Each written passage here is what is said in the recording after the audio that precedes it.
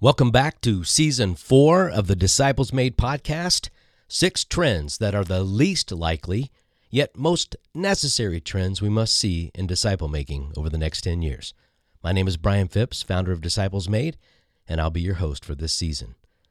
The topics we are discussing this season are critical, which is why we're asking some of the world's most effective disciple makers to join in to the conversation.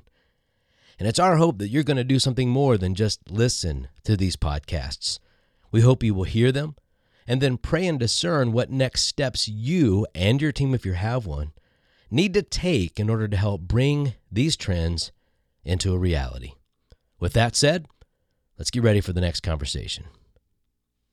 The second trend we're going to look at is dying to self becoming greater than entitling myself. Dying to self, becoming greater than entitling myself.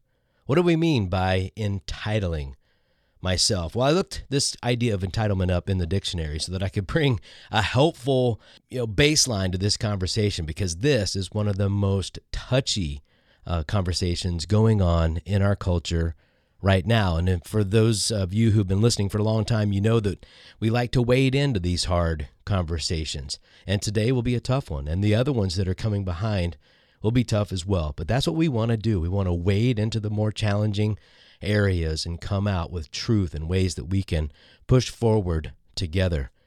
And here's the definition. It's the belief that one is inherently deserving of privileges or special treatment. The definition of entitlement. The belief that one is inherently deserving of privileges or special treatment. The way we talk about entitlement is the disposition to prioritize your own rights over leveraging your life in order to help others. I'll say that one more time. The disposition to prioritize your own rights over leveraging your life to serve others. It's the opposite of what Jesus modeled. It's the opposite of what Paul summarized in Philippians chapter 2, where he talks about Christ, who was God and had everything, chose to become nothing and give up his life in order that we might have life. And of course, it says that Jesus became the greatest of all in that process. And we see this process reflected in baptism. Baptism symbolizes us choosing to lose our life for Christ as we bury ourselves into the death of Christ. And when we come back out of the water, we're raised to life with him. Dying to self is Jesus' invitation to take up your cross and to follow him. Paul expounds on this in Galatians 2:20 when he says, I have been crucified with Christ, and I no longer live. The life I live in the flesh, I live by faith in the Son of God who loved me and gave himself for me. Now we realize this is a complicated issue. The rights for many have been threatened or outright taken, and it's just not good. That's the reason we have a wisdom of many counselors on this panel. It's why we welcome these tough conversations. All right, let's dive in.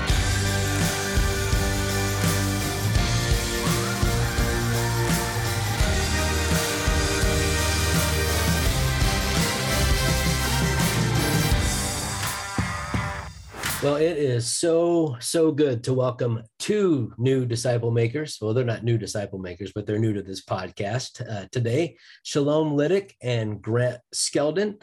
They are joining Rob Wegner. Wow, I haven't known you for long, Rob. Rob Wegner. Sorry about that. You can call me Wob if you want to. I can just call you Wob. I probably need to do that today. Thank you, Wob. Carrie Laudiser, and so thank you guys for coming back. What a great time we had last time on episode 1. So grateful to have you back and look forward to your wisdom. Shalom, do you mind just kind of starting off and sharing, just introduce yourself, your name, your ministry, and why were you crazy enough to step in the middle of your busy schedule to be a part of this podcast? Yeah, thank you so much for having me, Brian. I really appreciate it, and I'm thankful for the opportunity. I'm Shalom Liddick. I'm out of Tucson, Arizona. I pastor a network of house churches out here in Tucson, and heading up also a nonprofit, Heaven's Ladder. So that's kind of what I'm doing right now, disciple making. That's like everything, right? For me, that's the basis of our Christian word. Jesus told his disciples, come follow me. And that's what discipleship is it's all about. Come follow Jesus, learn how he moves, how he walks, the rhythm that he moves, and then, follow. And so that's why it's important for me to take the time to come have these conversations.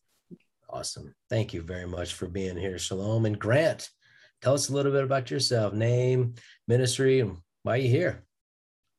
Yes. So my name is Grant Skeldon. I am living in Nashville, Tennessee.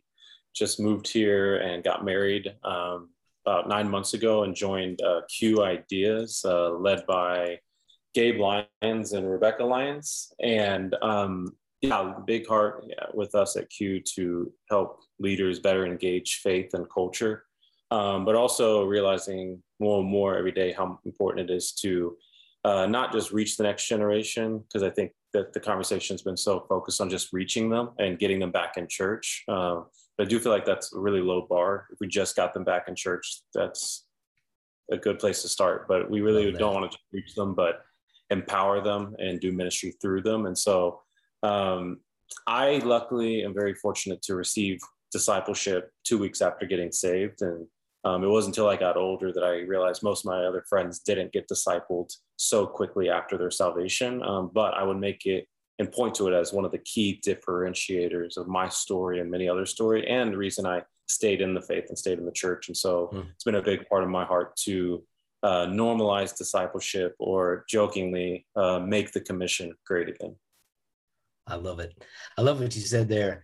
And I love the fact that you're here to speak into this conversation, because one of the commitments that we've made here at Disciples Made is we're going to take time to debrief these conversations as a team here at Disciples Made and go, okay, based upon what we've heard and what we've learned, what is the Spirit teaching us to do as far as how we change? And I'm not 25 anymore. I once was.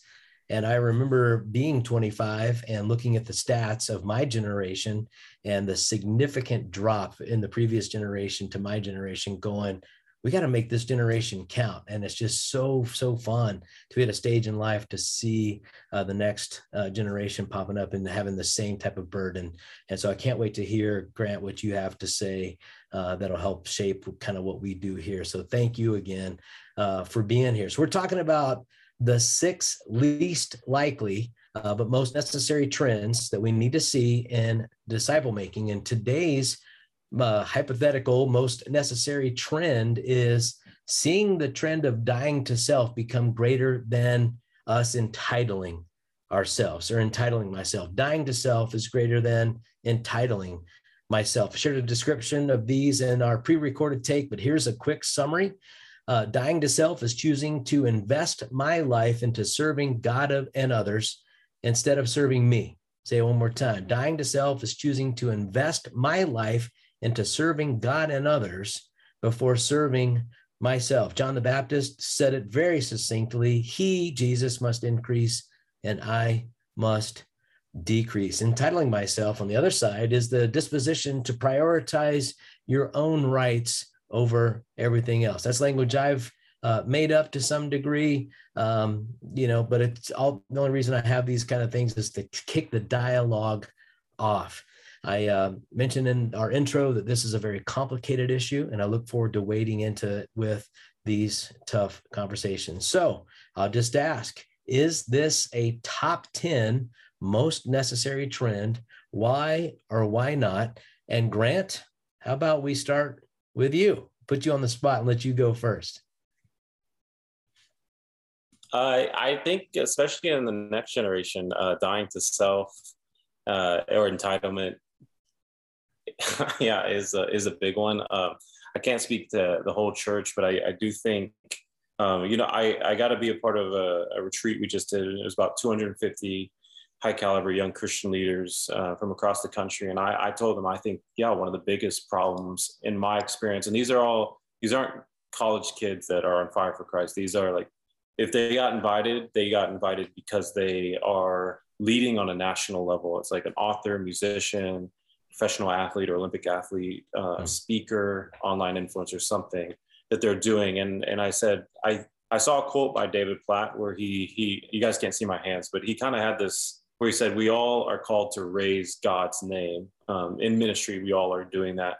But we subtly, even maybe without noticing, as we're raising God's name, we kind of subtly want to raise our name with God's name. That's our hope. And we're disappointed when we raise God's name and our name doesn't raise with it. Or worse, I would say, especially for young people, I see this. And I've even seen it in my own heart sometimes when I'm working really hard to raise God's name and my name is decreased, but someone else doing the same exact type of work, their name is raised in the same area of what I'm trying to do to raise God's name. And I feel challenged that their name is raising God's name in the same arena. And so I really think it's really important that we are reminded that, like, it's great if our name rises with God, but the goal is actually to decrease so that he increases. And I think as long as we kind of want or need our name to raise, it hurts us. And so there's someone I really am focusing on lately as the 12 disciples, who I think is often forgotten. But he's just great at, so I want to be more like him. And I think it's Andrew, because Andrew, really all he does is he has this great experience with Christ and immediately he wants to tell someone else about it. So he goes to his brother, Peter, and says, hey, you've got to meet this guy. And, what's crazy is you really just don't hear that much about Andrew after he introduces Peter to Jesus. All of a sudden, then Peter becomes the focus and Peter goes and does unbelievable and incredible things. And I'd love for us as leaders of all generations to kind of get to this place where it doesn't really matter who gets the credit. It doesn't really matter who goes and does the great things for God, because at the end of the day, we cast our crowns before Christ in the end. Like, even if we Billy Graham do big things, everyone is casting their crowns before Christ. And I just think so much, what if we just see the story over and over again? And like, what if a Saul, for example, towards the next generation with David, everything was great until we saw who got the credit, until he started seeing David get more credit. And I think, man, what if Saul was secure? If Saul was secure and he could have, it didn't have to be, oh, now it's David's turn. It could have been David and Saul leading together. And I just think so many things could have maybe been fixed if maybe Bathsheba wouldn't have happened. Maybe Uriah wouldn't have died. Maybe Jonathan and Saul wouldn't have died as early because they would have had David on the battlefield with his army as well. There's so many things that actually impacted the nation. If I just think Saul could have been secure, because it didn't just impact them too. I think it impacted a lot more people. And I think the same thing happens in our churches when we're not secure in God's glory alone and God's name alone. You are hitting in a deep spot with your comments there, inviting all of us to consider our motives, which at best are mixed, it seems like. Am I doing this for God? Of course I am. Until I realize I'm a little jealous or insecure. Wow. Let's just keep going around. It seems like that's going to come back up because that's a big tell-all. Shalom, what would you add to this conversation? Oh, wow. Yes, definitely. I believe that dying to self is a part of what needs to happen, for sure.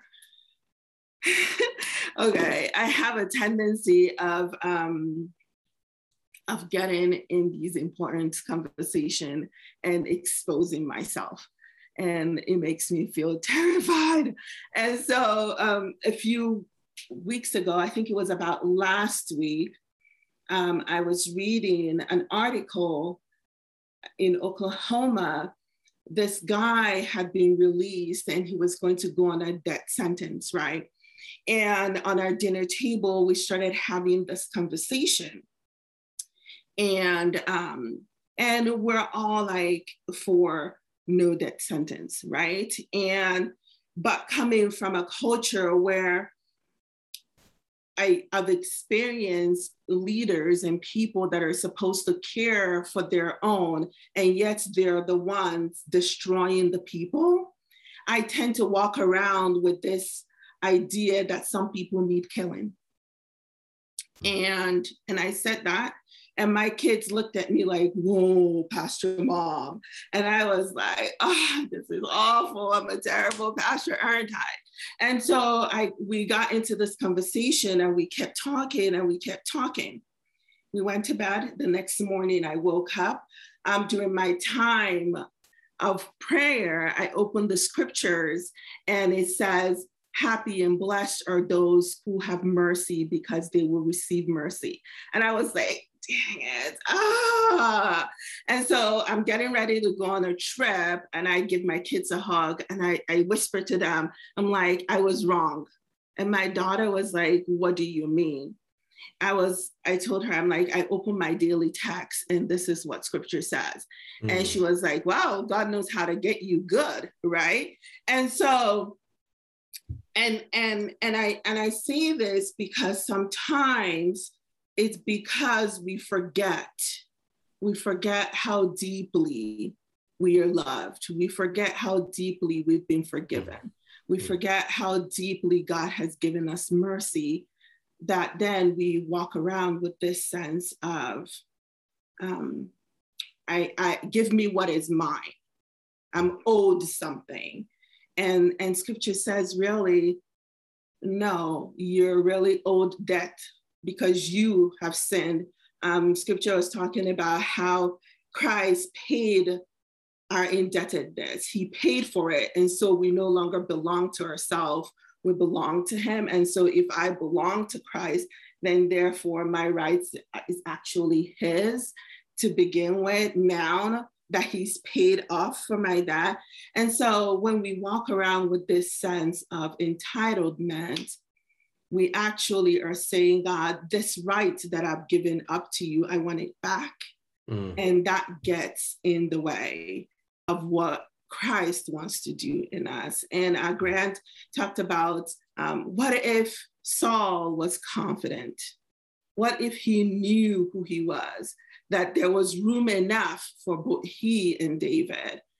And I heard that and I was like, he forgot his belovedness, right? That he was loved and he was already chosen. And so there was no need for competition, no need for the struggle. Before I got on here, I was kind of like, oh God, this is going to be weird. What am I going to say? And I just heard the Spirit of God say to me, I'm already well pleased with you. Right? And what if Saul had heard that from the Father? I'm already well pleased with you. Then everything else would have just been like, I guess it's fine for that to happen because God's already pleased. That's just my 2 cents. Thank you for sharing that. That's vulnerable. And you basically said, I've received all the entitlement that I could possibly ever long for, and I can choose to sacrifice it out of my own fear and insecurity. That's awesome. Thank you. Mandy, what are you thinking? Yeah, this is actually kind of meta because I just raised my hand to volunteer to go next. And even that is a moment to be like, am I seeking entitlement here? And I think it's a really healthy conversation that we're having at the moment about all the abuses we see of power in the church and in the world. And I wanted to speak right after Shalom because I think she just did something really beautiful. She just modeled something here that I think we really need to pay attention to, that she did tell a personal story, and yet she masterfully did not make it about herself. And so I think we really need to be careful when we're talking about entitlement and selflessness, because I think it really is helpful for us to make sure that we're not making it about ourselves. But sometimes that actually can go to a kind of pride where we actually keep God's work very objective and very impersonal. And I've actually been pulled up in the middle of speaking about vulnerability, interrupted by somebody saying, you just keep talking about yourself. I came here to hear you talk about the Bible. And I think that actually is an interesting, it was a clarifying moment for me to say, isn't the Bible spoken by the same Spirit that is at work in our bodies? And And when we speak about the Bible, shouldn't we also, like Shalom just beautifully did, shouldn't we also be able to just seamlessly be able to say that same Spirit is at work in my life around the dinner table and in my conversation with my children? And so I think we really have to be careful in our kind of, a culture that loves objectivity, to take the risk to let this word be subjective, this embodiment that God, when he became the word, didn't become a sentence written across the sky. He became a human being and walked among us. And then that same human being said, I speak my Spirit into each of you in the most tender spaces of your lives where you really would rather that I didn't work. And so, yes, I think absolutely dying to self is an important, significant thing for us to be talking about at the moment. And at the same time, I think we need to be really careful to understand the nuances of that, because that dying to self also plants something in us that wants to grow in this very personal space. And that beautiful story that Shalom just told was a very, a story that's very unique to her. And at the same time, for any of us who stand on a stage regularly, we understand that, yes, people are looking at you, but if you're turned to the soloist who's singing right now, your attention is drawn to them. And so anyone who's looking at you is being drawn in that direction. And so Shalom's attention in her story was drawn not to herself, but to God. And so as she tells that story, any attention we're giving to her, she's deflecting, she's referring it back to God. And so there's a beautiful skill there that I think we just got to watch. I just wanted to name that. Thank you for that, because Grant brought up the motive component, which, I mentioned we all probably ought to admit that we have mixed motives, because if we don't, then we can never be on the lookout for the ones that are self-serving, and you can't repent of something you haven't really identified. It's like if I did a good sermon, then I walk off into the green room and I'm looking on the Twitter feed to see how many people have quoted me. There might have been some self-serving portions of that and things like that. So it's kind of fun to start to identify what are these cues that this might be more self-promoting than others. I don't know. I'm just kind of digging here with what you're saying. Rob, where's your brain at right now? What are you hearing? What are you thinking? I keep thinking about Philippians chapter 2. And even though Jesus was the unparalleled, undiminished, full revelation of God, he didn't consider equality with God something to be grasped or to be used for his own advantage. And I am a 3 on the Enneagram. And my normal compass is like up and to the right, achieve some more. And it's taken a tremendous amount of pain in my life to join Jesus in that descent. I mean, it's kenosis, it's the self-emptying way. It's revolutionary for me. And it's counterintuitive because, the world's agenda and the world's compass is go up, be more, get bigger. And just deeply embedded in the way of Jesus is go lower, descend. It's his one operational mode. And I just kept thinking about one of the darkest seasons of my life where, like, on the scoreboard, things were up and to the right. But internally, I'd realized I'd been building this false self, and it was connected to all this hurt from my childhood. And I finally found freedom when I was willing to go down into the basement of my soul with Jesus and look at all those scary things within. And just one of the things I've been thinking about a lot lately is when Jesus was here, he spent 90% of his time in obscurity, invisible. And I just wonder if we're willing to embrace that. I'm asking myself, and so yes, I mean, I think this is fundamentally at the core of what it means to follow Jesus. Like, will I embrace the dissent, or am I just going to go with the standard operating procedure of the world, which is entitlement and false self and more. And Shalom, I was very moved by your story too. Thank you for sharing that.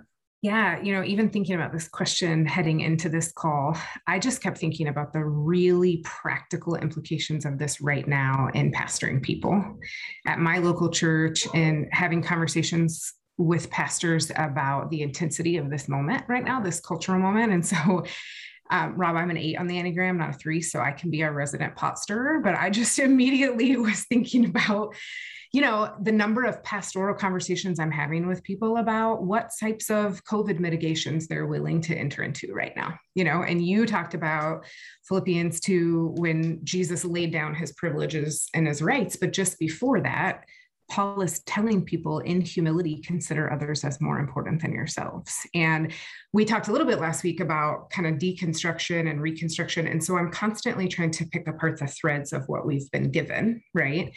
And I think if we're going to get past this trend or begin to disciple around this idea of dying to self and getting past my entitlement or what's mine or what my rights are, I do think there's a sense of what has been discipled into the culture of our churches that we have to be really attentive to. And so when I pull at those threads, I think even this idea that we were founded as a Christian nation, right? Not necessarily around religious freedom, but a Christian nation, then that means my rights and my freedoms and my liberties are a priority. I think we have unintentionally tethered these things together. And so our discipleship, I don't know, at least what I've been handed, would root out entitlement, when right now, when I hear a lot of people in my church or in other churches talk, it's a lot more about my rights or my freedom, or, how we prioritize the matrix through which we make those decisions. So I had a conversation this week with a pastor about the Sermon on the Mount and how it's really clear if you're asked to go 1 mile, where a Roman soldier could pull you out of the crowd and say, you have to carry my pack for a mile. Jesus says, go 2, right? And we were in jest saying, that's probably wearing a mask and a face shield. Like, even if it's, what is the version of, if you're asked to go 1 mile, go 2. And I just, again and again, I'm like, okay, if I get to the end of this and I look really silly for laying that particular right or liberty down, is it worth it to look silly for the sake of Jesus? So I think there's so many practical implications right now that we're faced with the fruits of our discipleship in this particular theme. You raise, and all of you, like the accumulation of your answers to that particular question, is this a top 10, has suggested that it might actually be a top 2 or 3, if not the top. And it's begging me to ask a question that's not been, that you haven't been prepared to answer, but I think it'd be worth just kind of trying to step into some shaky water and ask, like, we don't have to have everybody answer, but if you got an answer to this, I'd love to hear it. What happens if the trend doesn't change and the self-entitlement continues to escalate at the rate it's been going? Because the answer to that scares me, but I really am interested in hearing what you have to say. So sorry for dropping that on you. We will destroy the environment. We will crash our economy, and we will have a pandemic that accelerates. It's literally that serious. And I don't want to sound like trite or kind of, lighthearted. I mean, it's literally that deadly serious. That's what we're up against. And we've had this apocalyptic season, and I don't mean like end of the world, I mean like unveiling. Here's what we get when we all grasp for entitlement. We're literally reaping the whirlwind. Yeah, politically, relationally, socially, physically. We're at a key moment of reckoning for sure. I think so too, Rob. Carrie, you look like you wanted to share something there. Yeah, I lose sleep over this one, and was just at Wheaton College with a group of pastors talking about this is the way, the trajectory that the church has been on, with people leaving the church, with, I think it's between 4 and 8 million millennials walking away from the church since 2016. I am a millennial, but don't tell anybody. This idea that there's this fascinating trend that has happened in marketing, right? It's like a multi-billion-dollar industry. People would take out an ad in the Super Bowl or billboards, or, there was a way that marketing was approached. And in the last several years, we've seen this shift where now they'll call Kylie Jenner and say, hey, wear my lip gloss on your Instagram page, and we're going to pay you millions of dollars, right? They've looked for people whose lifestyles represent a brand, and they are brand ambassadors. And I just wonder, what does that look like? Our people who we're discipling and forming in our churches, they are brand ambassadors for the way of the kingdom. Whether they accurately represent it or not, to the watching world, they are the witness of the church in the West. And so I think what's on the line is the way of the kingdom. Are people going to be compelled and drawn to the ways of Jesus because of what they experience through this community of followers of his, or are they going to be repelled and repulsed by what they get from us? And so I think there's so much on the line in this moment of how are we forming our people, and is the brand they're ambassadors for really the way of the kingdom or not? Where does the allegiance fall? It's high priority. Yeah, and Jesus, the brand ambassador, who says, "I'm just going to go to the cross and die." It's not too vogue. Well, and it tells you what should be modeled, right? The way of self-sacrifice and self-emptying. And I know that's kind of a crass way to put it, but it's like the best example I can think of in today's present moment of these people are walking around representing us. Are they representing us? Mandy, looks like you have a thought on this. Absolutely. Yeah. I feel like I'm physically feeling a bit sick right now as I'm feeling with you all this sense of urgency of this is a moment and we need to steward it well. And I do think we need that urgency for the sake of our own stewarding it well. At the same time, I'm here in Australia, and the church is a tiny blip on the horizon compared to what's happening in the US. If I go to a national conference of Christian leaders, it looks like what a state conference would look like for you guys, So, there's a sense even further of, and I think Europe looks like that. A lot of other places around the world look like that. And there is a sense of desperation in that place. I love the fact that you use the word apocalyptic, because I think it can be really clarifying and really revealing at the same time. And I love this image that God has put into our bodies that, when you're a kid and you're trying to make have a tantrum with your parents. I didn't do this personally. I was a very well-behaved child, but I have seen it where children hold their breath in order to hold it over their parents, and any parent knows that kid is going to hold its breath, is going to black out. And then the first thing it's going to start doing is breathing again. And so I think there are things like that God has set into our bodies and into creation and into the church, that right when it looks like this thing is just never going to work, something is built in. The crisis actually brings something new, and in the desperation, there is an opportunity for us to stop our desperate scrambling. Right now, whatever desperation we're feeling in our own faith, in our congregations, when we look at the church across the world, I believe that it's an opportunity for us to just stop for a second. If we are wise enough, from our desperate scrambling, just like we see in the Psalms, that so many of them begin with desperation of, where are you, God? Are you even listening to me? And they somehow go through this moment of beating on God's chest. And somehow, even if God doesn't fix the problem that seemed to be the main problem has actually been fixed as soon as we turn to him again and say, are you even listening? That moment of turning to him. And so, I for the last 5 or 6 years have been feeling called to pray for revival. And I know that word brings up so much baggage. And I think throughout the 20th century, it's been this human-made big gathering where we have this measurable outcome that human beings drummed up, and we can say we did a thing. But what we see throughout the history of God's church is this kind of it's got so bad, like a child holding its breath and having a tantrum, that it's an opportunity for something new to break in, because we all feel so desperate, and because we're all so aware of our need for something outside of ourselves. And so I don't know what God means by pray for revival. And I don't even know what revival looks like or if I even want it. But I do think that this is a moment. And I think I'm starting to see it, that in the desperation, if we just stop scrambling to do everything in our own strength and trying to fix it all in the church and in the world and with COVID and all the rest, like I see some people who are seeing the opportunity in this moment as well.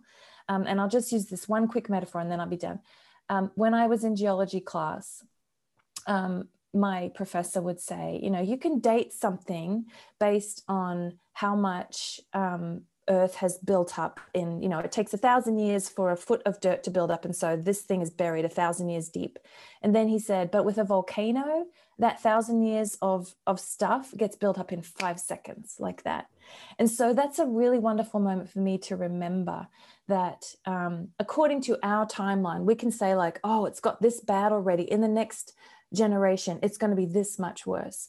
But volcanic moments, you know, there are moments of crisis, moments of sudden change. And I think we're in that kind of moment right now, that mountains move, like mountains melt. That's what a volcano is. That's what lava is. A mountain can melt in a second and be totally reformed. And so I want to hold on to that image in my own heart, knowing that, yeah, according to my timeline, according to the statistics I'm watching, we are in such serious trouble. And if we don't fix things in the next 5 years, this church is dead. And at the same time, mountains can melt. So I don't know what God's doing, but I trust that he knows how to use a crisis. He's done it over and over, hasn't he? He's done it over and over, and thank goodness for that. So let's start to turn the conversation then. Grant, we're gonna come to you and start to ask. We've kind of said that this isn't a likely trend, but we've said it's necessary. There's plenty of things in the way of moving from entitlement to denying ourselves.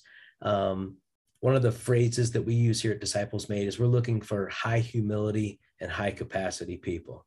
High humility and high capacity people. It's not that we don't like people with lower capacities at all, but man, we want to make sure that humility is in the language as much as any type of competency. Another phrase we use is we like to choose obedience over competence, language that we're using. So that's kind of one way to get there. Grant, tell us, is this a likely trend? Why or why not? What is it going to take to start the trend? I will say that I feel like I heard a pastor at Hope Church, I think it's in Raleigh, his name's Gary Vett. He said this line maybe 2 weeks ago, and I feel like that's true, and I'm thankful for it, is he said this COVID and the tension and riots and everything that just keeps adding up is kind of making every pastor a rookie again. And I kind of am thankful for that. And he said, and luckily the way he said it was like with gladness. He's like it, and he's at one of the biggest churches in that city, probably one of the biggest churches in North Carolina. And I just love that he would say proudly, thankfully, hey, we're all rookies here. Because he could easily say, well, some of these smaller churches that are really struggling, they are, but we're kind of figuring it out. I mean, there's a lot of leaders that started, there's a lot of leaders that are like leading us through COVID. And I'm like, I don't think they've ever been through COVID. So it's like, it's just funny that how many experts there are on COVID.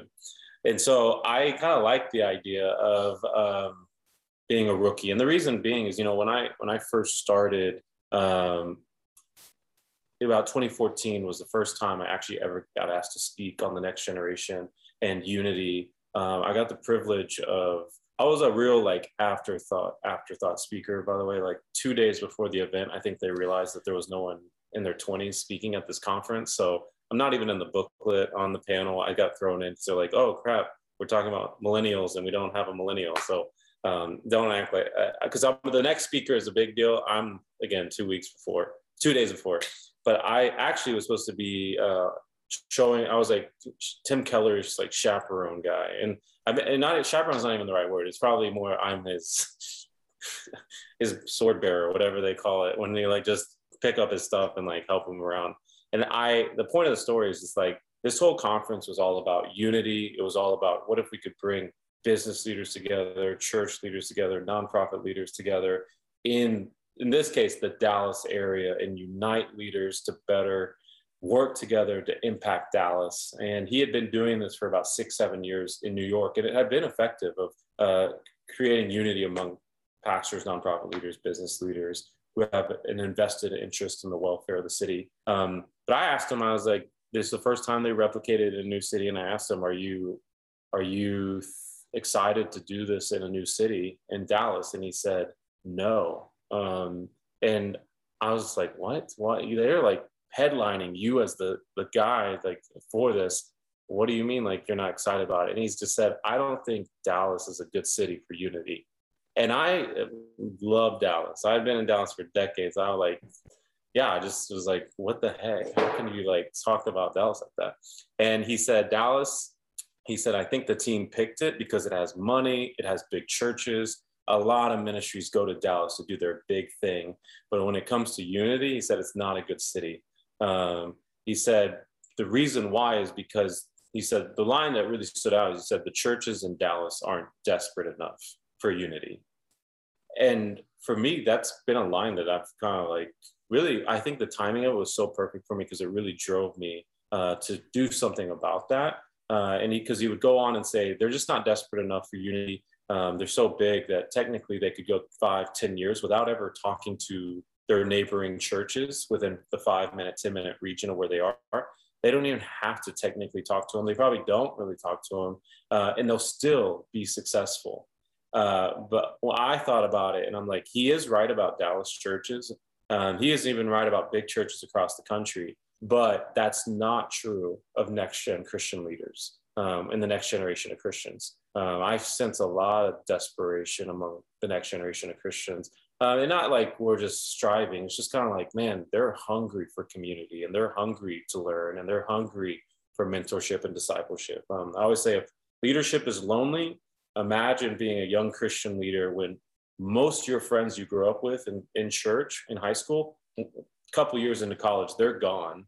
They don't follow the faith. They're not in church. And the few that are left in the church, if you're a leader of the few that are left, they're still trying to figure out what they want to do with their life. And some of them are still halfway in and halfway out. And so it's just so lonely for young Christians. And I actually kind of am thankful in a way because that desperation, I think, is at the center of unity. It's at the center of being a rookie. It's at the center of being broken and contrite. And God doesn't despair that. I don't want a generation that feels like professionals or feels like, oh, we got this. I see it most, especially in the church, among church planners. They're so desperate. They need money. They need resources. They need friends. Church planners will be friends with anyone. And so I like those guys because they're like, I'm going into a new place that doesn't want me here. I probably chose this part of the country or the city because it needs Jesus. It's not welcoming Jesus. And so anybody else, and I don't care. I don't know. I think about I doubt missionaries in difficult parts of other countries, they don't have the luxury to be divided. And I would just say that the next generation doesn't have the luxury to be divided. And there's a lot of hope in that. So I do think the trend of us getting ourselves in the way, I think that's a big trend. However, when we can go back to the gates of hell not prevailing against God's church and give it back to him, like, this is your church. It's not my church. It's not the black church or the white church or the big churches and the small churches or this denomination church. It's his church. I think that'll be really powerful to see what God does. Sounds like what you said we need is a little brokenness, a little bit of heart is a good thing. Yeah, he'll always lift up. Shalom, we haven't heard from you for a bit. Let me hand this over to you and say, what's it going to take? What would you add to that? What's it going to take to see this trend to start to emerge? For a second there, I thought this trend is probably not going to happen. Because for something to become a trend, it requires a certain level of momentum, continuous momentum for it to happen. However, I do believe I'm someone that if somebody is going through a crisis, I'm like, yes, that's awesome. Now you can meet Jesus. Like now you can experience grace, right?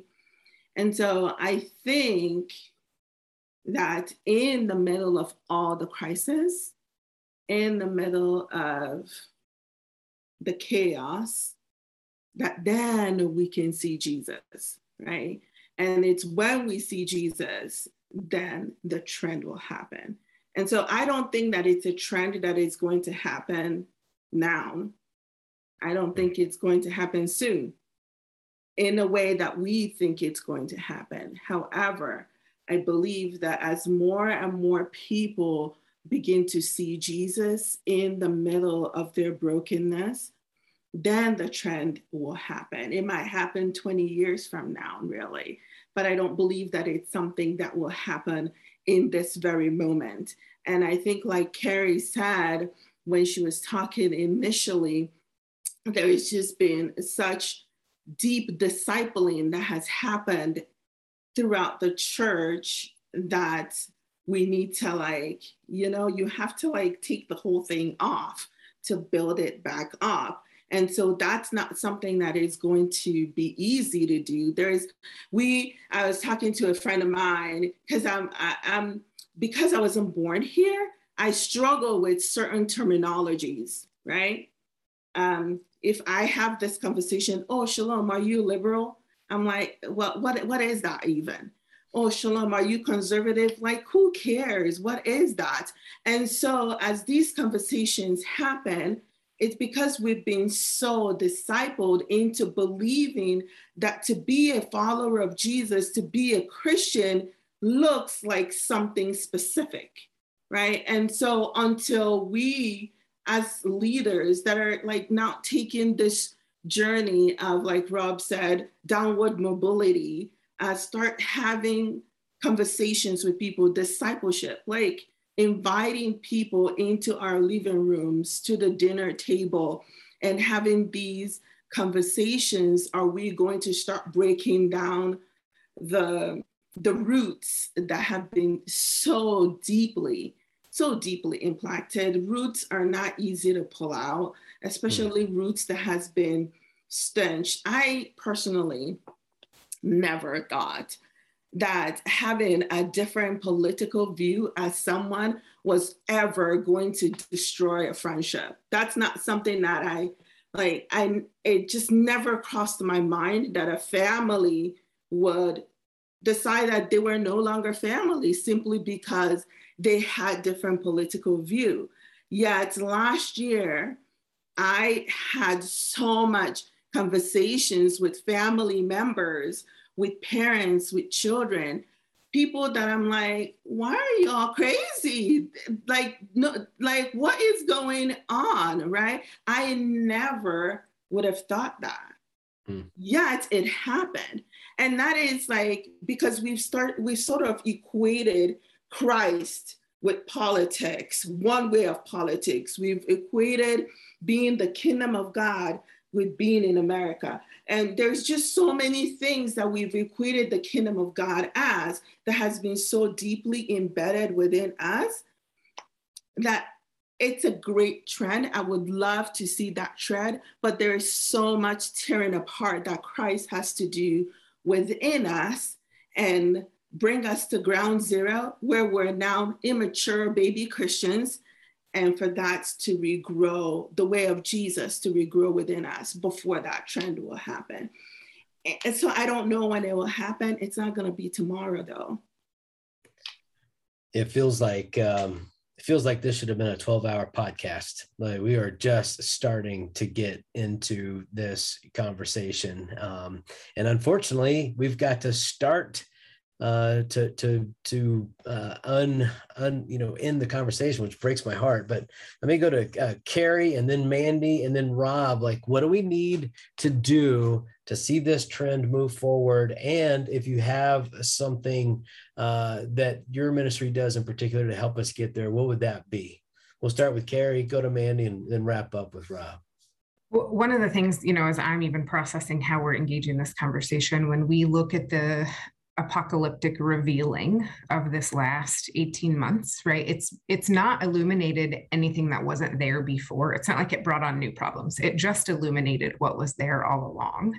And so I totally agree with Mandy. There's an invitation here for us to enter in a different way. And actually, so much of what has been illuminated actually really has to do with this conversation and has to do with our power, right? And I think when we look at discipleship, I don't know about you guys, but there's very few places that we're discipling around the idea of power.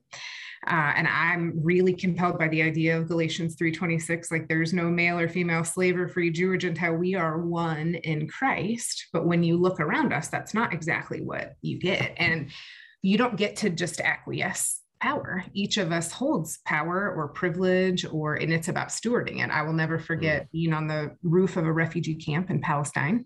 And we had spent time in Israel and in Palestine. We're understanding the conflict. And there was a woman on the trip who saw a bottle rocket on the roof that said "Made in the USA." And all of a sudden, in this moment, she felt complicit in the conflict that was happening there. And she wanted to denounce her status as an American citizen. And it's like, wait a minute, hold on. You don't get to do that. That is a part of your identity, at least here. And so you simply have to ask yourself the question, then how am I stewarding whatever that is that I hold? And so I do think from a discipleship perspective, at a very practical level, if we're going to embody the ways of Jesus, we're going to embody what it means to steward our power, to steward our influence on behalf of who doesn't have that around us. And one way that we're trying to do that at Community, and we dream of seeing relationships between men and women being redemptive such that it's compelling to the watching world, and racial reconciliation happening, coming from the church such that it's compelling. And I had an experience on the way to DC last week with a guy on a plane who could not believe we were doing work on racial reconciliation as a church. He's like, wait a minute, the church is in front of where, this organization he worked with. But one of the tools, resources that I will plug that we use is this experience called Undivided.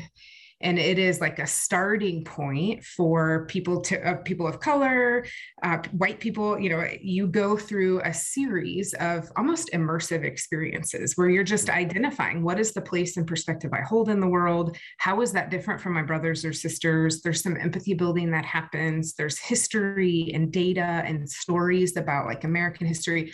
But every bit of it is rooted in theology of why this is actually our work, to embody the ways of Jesus. And when we do that, we're establishing his kingdom here on earth. And it is the most compelling and winsome community on the face of the planet if we can live into this. And so those things give me some hope that I do think, in a sense, we're saying we're so dependent on Jesus. There's no earthly way we can do this without him. But if we can elevate him, people will be drawn to that. And we as his body are called to embody the ways of the King. And so I have hope that it can happen if we're in it together. Yes, let's keep putting that brand image of him up in front. Mandy, to you. Yeah, I think that it's really good. Thank you for that, by the way, Carrie. That was really powerful.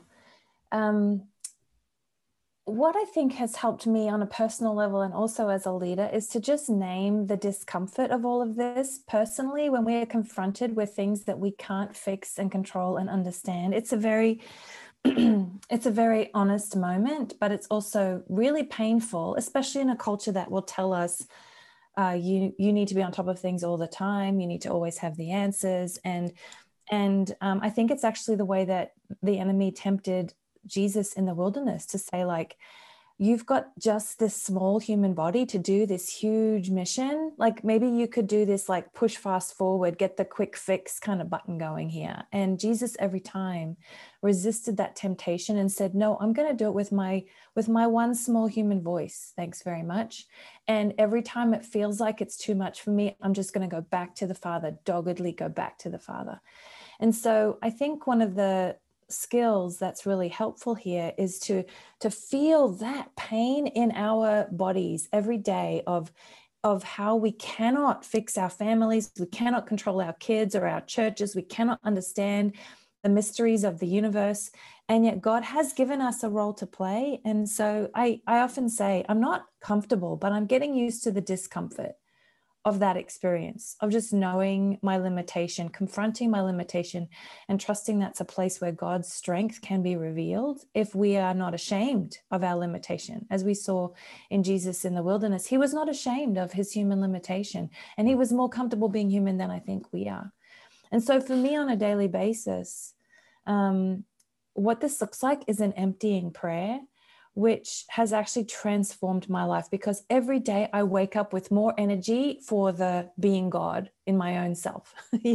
I'm ready every morning with fresh energy to fix it all and control it all. And every single morning I have to have an emptying of, God, here's how I want to understand this, and I just release that to you. Here's how I want to control this, and I release that to you. And the beautiful thing that happens is I believe we're actually already filled with the power of the Holy Spirit. And we always say, fill me, God, because we can't feel that power. But I believe our work is actually just to empty of our own power every single day. And suddenly that spirit that is already there has just been given more space. It's not that the spirit comes and goes, it's that our willingness to release our own power into the hands of the spirit comes and goes.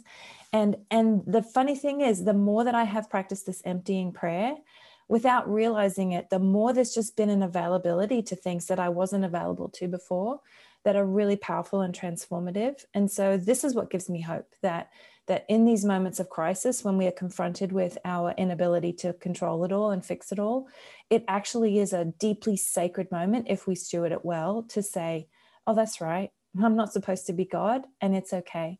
So that gives me hope. Man, that's beautiful. And man, imagine that unleashed. Imagine that volcano.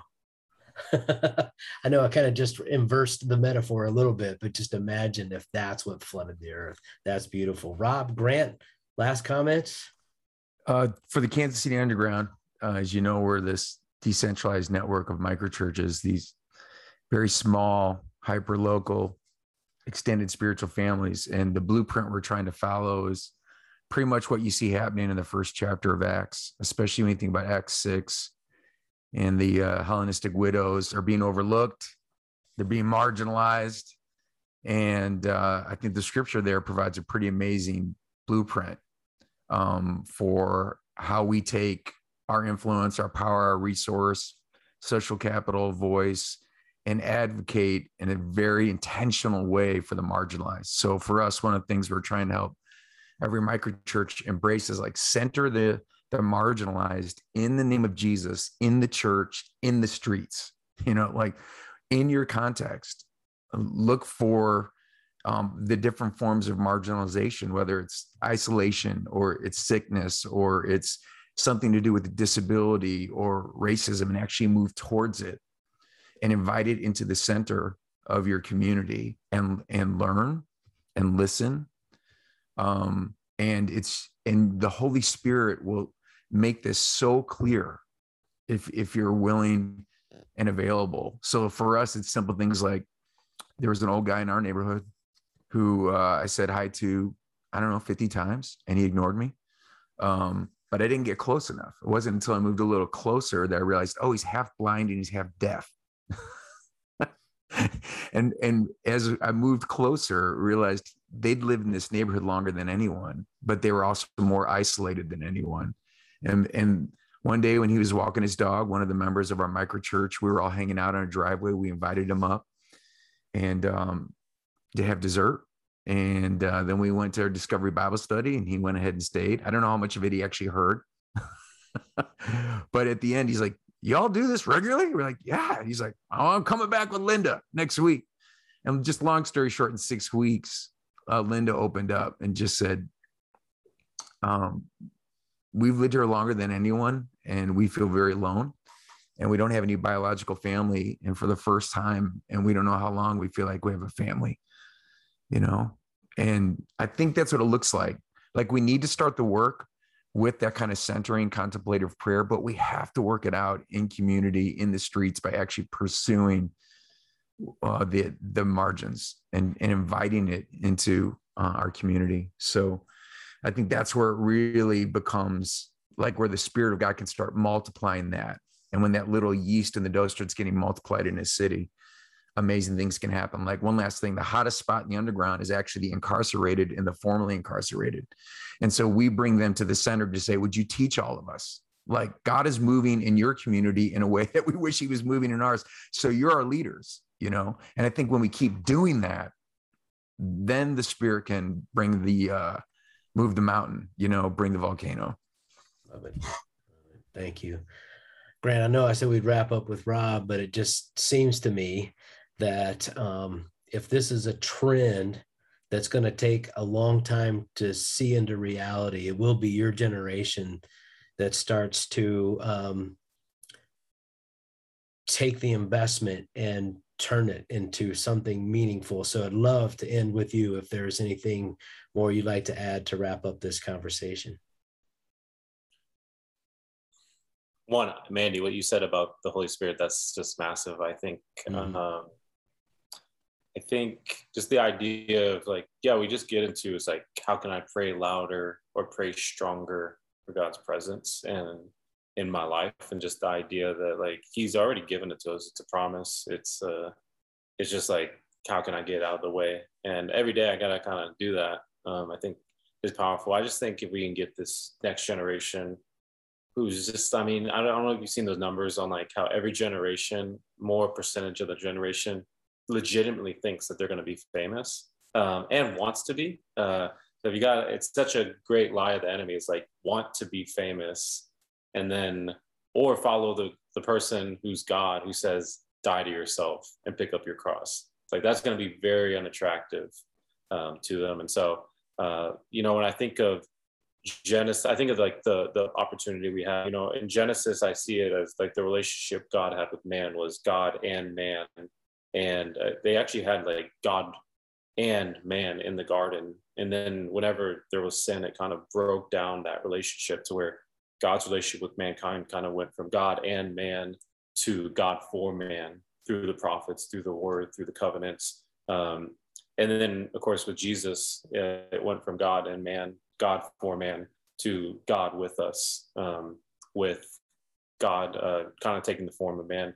And there's such a privilege we get to where it went from God for us, God with us, to now like God in us with the Holy Spirit, which Jesus gave that to us. And yeah, I just think for this generation, no matter what denomination they're in, what region of the world they're in, what industry they work in, if they could really tap into not only just daily, but moment by moment presence of the Spirit telling them what to say, what not to say, what to do, how to be an ambassador like Carrie was talking about. Yeah, I'd love to see that. And I'm just thankful for y'all's generation, everything you guys have invested in and given us opportunities to join the work that God's doing. Y'all have picked up a mix. Yeah. You've picked up a mix, and I appreciate the mantle that you're carrying there. It seems like we've come full circle all the way back to John the Baptist. I must decrease so that he must increase. A little less of me, or a lot less of me, or empty me to fill me with you so that he's the one that speaks. May it be so. Friends, thanks for joining us today. Thanks for speaking so candidly. And I look forward to being back with you on a future episode of this season. We'll see you then. Once again, the wisdom of many counselors has come through. I'm grateful, and I cannot wait to process this information with our team. Currently, here's how Disciples Made is prioritizing this shift. First, we prioritize Bible engagement coupled with obedience steps and accountability. And when you're reading the scripture, you're constantly hearing the verses like we talked about at the beginning of this episode. Die to self, be crucified with Christ, take up your cross, and follow me. And when you're on a daily basis, repeatedly being trained by Jesus and engaged by Jesus to take steps of obedience, and you are coupled up with others for accountability to accomplish those goals, you will see yourself becoming less like John the Baptist and Jesus becoming more in you. And that's the fruit, that's the gifts, and there's a lot of joy that happens in that. We constantly keep that downward mobility of baptism going forward and a resurrection into a new life in Christ. Look forward to seeing you next time as we get together and talk about how DM is going to shift our focus based on the conversation we just heard. See you then.